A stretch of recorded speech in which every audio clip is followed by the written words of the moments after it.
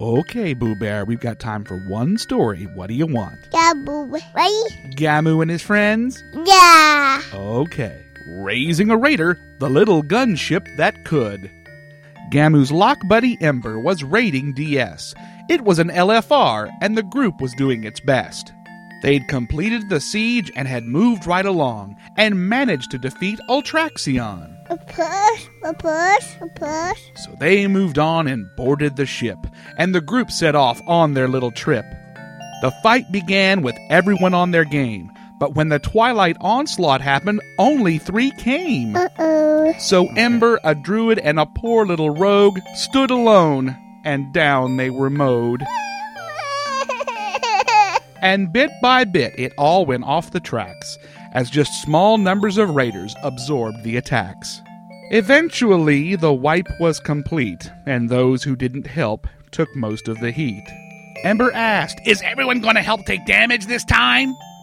A mage said, "It's LFR, I think we'll be fine."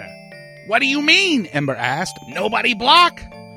"Sure," someone said. "I bet the damage is just talk." "They want LFR to be easy," he surmised.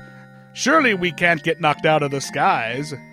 "I'm not sure this is wise," Ember said, "but I guess the worst is we end up dead."